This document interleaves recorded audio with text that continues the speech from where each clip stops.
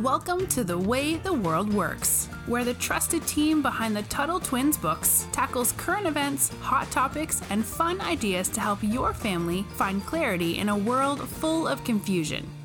Hey, Brittany. Hey, Connor. So on a past episode, we talked about someone named Edward Snowden and what he did, a little bit of civil disobedience, and he released this information the government didn't want him to, but the public really appreciated. And he was talking a little bit about privacy and how, the government is spying on people. And so let's talk a little bit about, you had mentioned this, I think, toward the end of that episode, the Fourth Amendment. So maybe if you would help our listeners understand a little bit, maybe start with the Bill of Rights, and then what does the Fourth Amendment say or mean? Yep. So we've talked about in previous episodes a little bit about the Constitution. That's the big document that kind of dictates everything we do and everything the government cannot do, rather, or can do. Sorry, let me go back there. So the Constitution tells the government what they can do, enumerated powers. We've talked about this a few times. Now, the Bill of Rights is the coolest part, in my opinion, to the Constitution, because that's everything they cannot do. No matter what, they can't do it. So the Bill of Rights, that's First Amendment, free speech, right? That's telling us they cannot tell us what we can and can't say. The Second Amendment, and I'm not going to go through all of them, I'll just name a few, is the right to bear arms, another very important one. And the Fourth Amendment, that guarantees our right to privacy from the government. So you might not think you have that right, but you actually are allowed to, whether or not you're doing anything wrong or not, you are allowed to be private from the government. They don't have the right to come into your house. And other governments don't have that right. Now, Brittany, one thing I find so interesting, we may have mentioned this on the episode where we talked about the First Amendment, but this Bill of Rights that you talk about, the kind of thou shalt nots for the government, right? Hey, government, you shouldn't do this, you shouldn't do that. There were a lot of founding fathers, people who helped craft the Constitution, who felt like we didn't even need a Bill of Rights. They felt like, well, look, as you just pointed out, Brittany, look, in the Constitution, we have enumerated powers.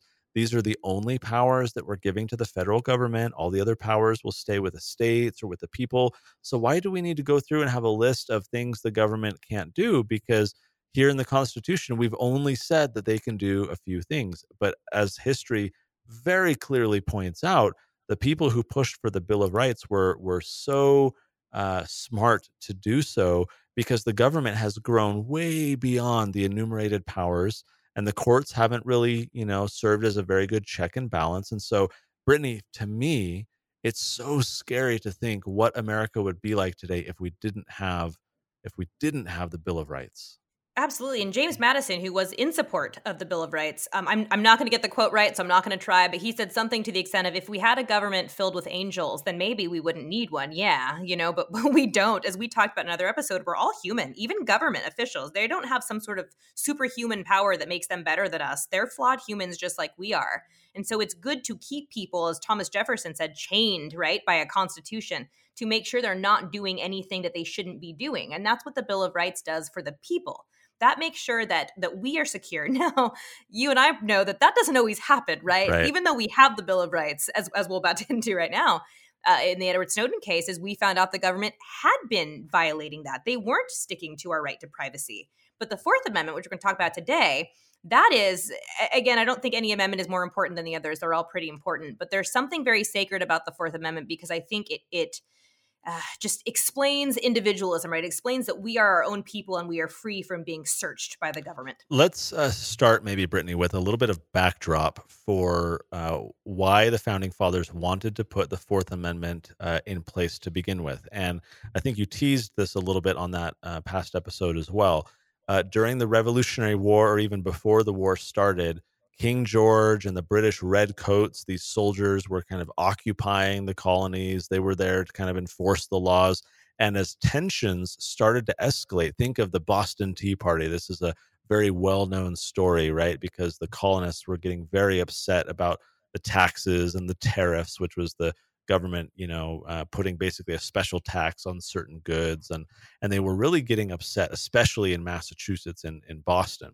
And so the Boston Tea Party happens. These other rebellions happen. So if you're King George, if you're in charge of the British, military and government, you're not really happy with how these rebellious colonists are acting. Especially, you think that you've been helping them, you've been protecting them. There was the French and Indian War, the 7 Years' War, and here comes Britain spending all of this money to protect their colonies on the other side of the world, right? Very hard to transport all the supplies and the soldiers and so forth. So here's these ungrateful colonists, who were causing these problems.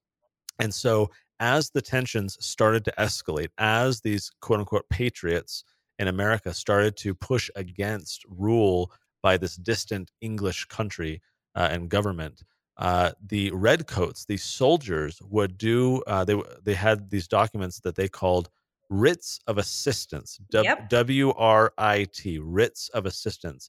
And what it basically allowed them to do was to basically write on this document and say, hey, Brittany lives here. Okay, I'm giving myself permission to go into Brittany's house and to search it. They could do it themselves. They could do it whenever they wanted. They could do it for, whatever reasons that they came up with. And they didn't even have to say what they were looking for, right? Because that's a big reason. Right. That'll come into play in a minute. They could just search your house. Yes. And so these were what's called general searches. In other words, as you just point out, we can search the entire house. We can search the entire street full of houses. We can do whatever we want, invade people's privacy, go through their homes, go into their homes, and have access to these things. And so imagine, here you are, you care deeply about property rights and individual liberty, and you're starting to push back against this government.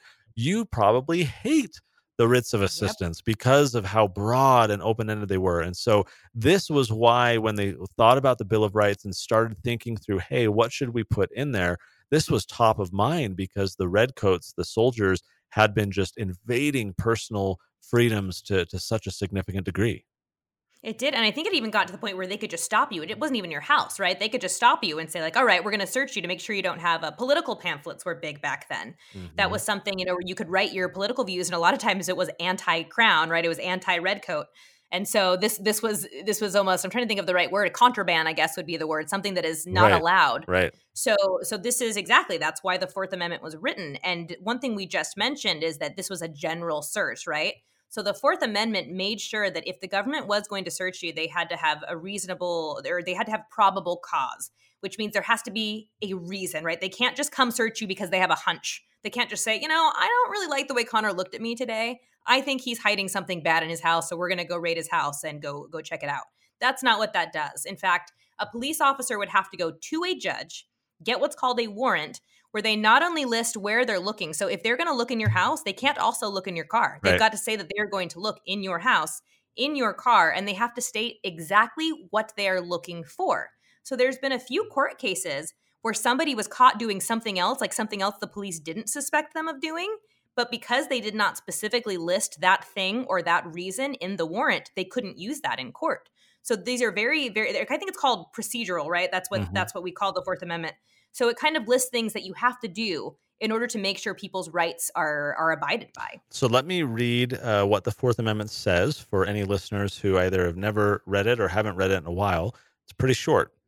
It says that the Fourth Amendment protects the right of the people to be secure or private, you might think of that word, secure in their persons, their houses, papers, and effects, against unreasonable searches and seizures. And it says this right shall not be violated, and no warrants, as you just pointed out, no warrants shall be issued except for probable cause, based on probable cause, supported by an oath or affirmation. In other words, the officer says, hey, I have, probable cause to believe that, Brittany has something illegal in her home, right?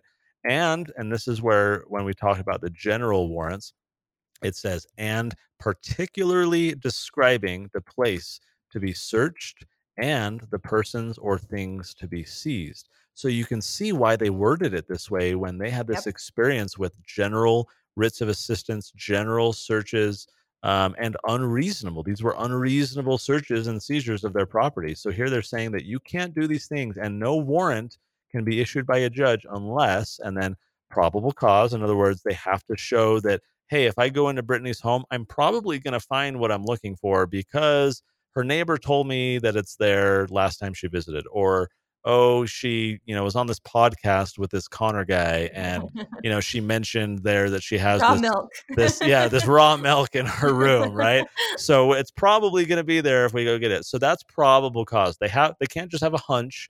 They can't just guess. They have to give evidence to a judge that probably if they were to go in there, they would find it. They have to support it by an oath or affirmation. So they have to basically, put their integrity on the line. And then what's so important, and especially Brittany, when we think about our conversation previously about Edward Snowden, when we think about these following words, that the searches can only be authorized when they particularly describe the place to be searched and the Yep. persons or things. And you just talked about that, right? They That's my can't. favorite part because They it's so specific. Right. They can't, do the house and the second house out back and underground and the bunker and out in the car and all these Yep. places. They can't search a whole neighborhood. Oh, Nope. we think this will be here. And so we just want to search everyone's homes. This really limits it down. So maybe let me ask you this, Brittany. The Fourth Amendment only says, persons, houses, papers, and effects. So talk to me, especially since we talked about Edward Snowden. Talk to me a little bit about why the Fourth Amendment has maybe struggled a little bit, or why there's been some controversy when it comes to now we don't use paper as much. All of our stuff's No. on our phone and our computers. What's that struggle looking like? Yeah, and it gets even so you're right, we use technology now, but there's something called metadata, and that gets even weirder because so when the government can get our files, we talked about Edward Snowden and how they had this information. They don't necessarily have exactly what I said to you, right? They don't have me saying, "Hey Connor, I've got some raw milk. Come over and, come over Right. and see it."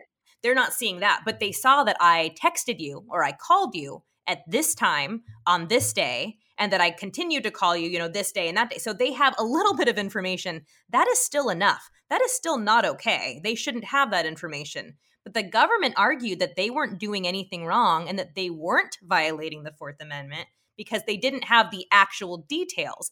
Even though I believe Edward Snowden already kind of admitted to us that they could have gotten those details pretty easily because everything was on their servers in the big NSA. What do we call it? I mean, it looks like a bunker to me. But the big building we talk about in the Edward Snowden episode. Hmm. So that's something that's gotten a little tricky, right? And some courts have agreed with the government and some haven't. So this is kind of a constant struggle in our modern world. It is, and it feels like the courts have a hard time keeping up because the founding fathers they tried wording these things in a way that were broad enough to cover things in the future, right? Yep. They couldn't imagine cell phones and computers and No. emails, but when it talks about being secure in your papers and effects, that clearly suggests that if I have, think of it this way. If a law enforcement officer wants to come into my home because they think that I have some medicine that I illegally obtained, so it's illegal drugs, they would have to get a warrant. They have to say, hey, here's why we think Connor has it. Someone told us, or we have some evidence. And so it's probably going to be there. So we want to go into Connor's house, into his, medicine cabinet and get it so that we can then, charge him with a crime. They would have to go to a judge. And as we've pointed out, they have to particularly explain where it's going to be and why it probably will be there, and then the judge signs off on the warrant. But what about all of these laws across the country where the people, when you go get medicine, your information about what medicine you take goes into a government database. So the government has a database of all the medications that Connor takes or that Brittany takes or our parents or our grandparents, aunts, uncles, everyone else. They have this big computer database, this list basically of everyone's private medical information. And there are officers, we've dealt with it in our state, and this is an issue across the country. There are law enforcement officers who will try to access that database, that list of your medications, because they want to do an investigation. They want to see, oh, is Brittany doing anything wrong? Or is Connor doing anything wrong? Is he getting too many, drugs? Maybe he's selling it to Yeah. someone. Maybe he's, getting a renewal of his medication when he doesn't need it. Well, oh my gosh, the government has access to our virtual medicine cabinet, Yeah. right? And so That's terrifying. shouldn't they have to get a warrant as well? Just like they'd have to get a warrant to go into my home to see what's inside my medicine cabinet. Why shouldn't they also have to get a warrant to access the digital version, of what is there? And so this shows you like very real world examples, right? Where the government, they're trying to, there are devices called a stingray, right? Like, so let's say, Brittany, that you're being suspected of a crime. An officer can drive over to your home. They can park up to like a mile away. So you have no Is it that clue. far? Is it a mile? Yeah, Ooh. yeah. Because what it is, this Stingray is like a cell phone tower. If you understand how cell phones work, our cell phones are always talking wirelessly to nearby towers, and they're saying, "Hey, I'm over here. Hey, I'm over here. Send me some information, or here's some information to send to, Bob or Jane or whatever." And so our phones are just constantly talking to nearby towers. Think when you're driving on the freeway, right? You get further away from one tower that's too far for your phone to reach, but now you're, near a new one that's closer. So our phones are always doing this. Well, this Stingray is a device that the government can use, and it basically is a pretend cell phone tower.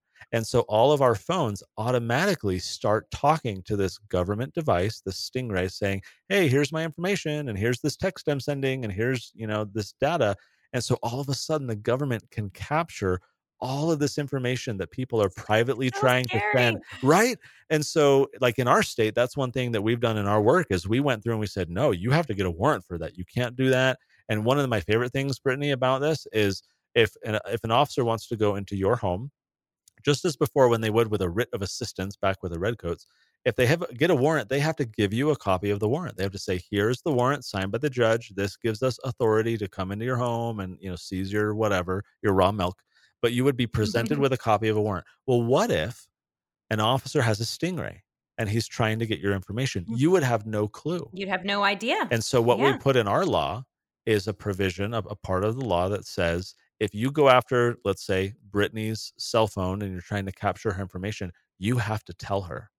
You have to give her a notice, just like you would if you're trying to go into her home, right? And so these are the exciting things that we work on at our organization here in Utah, and now we're trying to get other states to do the same thing.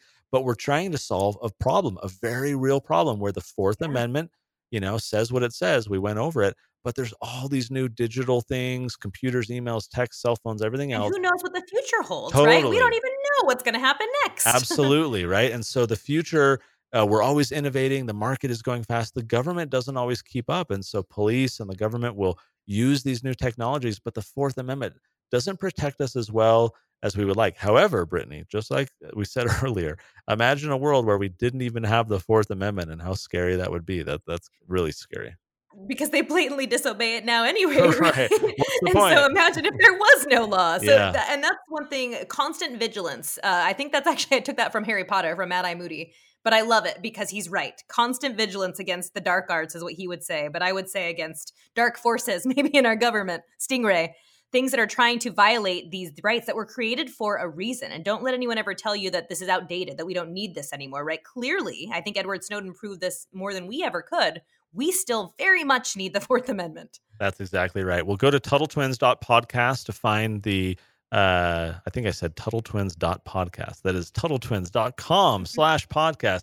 And you can find the show notes page for today. We'll provide some resources and information about the Fourth Amendment. We can even link to the bill that I mentioned that we did here in Utah in case you want to talk to your legislators in your state about doing it. Make sure that you're following this stuff. This is so important, and it makes history come alive because it's one thing for the founding fathers to have fought for our freedoms, right? And the Constitution, Yep. the Bill of Rights. But as you said, Brittany, it's what's that other quote? Eternal vigilance is the price of liberty. We have to make sure that we're watching and that we're pushing back when people are trying to, undermine the Fourth Amendment with our cell phones and our emails and our texts, for example. So very, very good information. Super important to learn. Hey, Brittany, thanks for chatting with me. It's a great conversation. Same. I'll talk to you next time. You've been listening to The Way the World Works. Make sure your family is subscribed and check out TuttleTwins.com for more awesome content.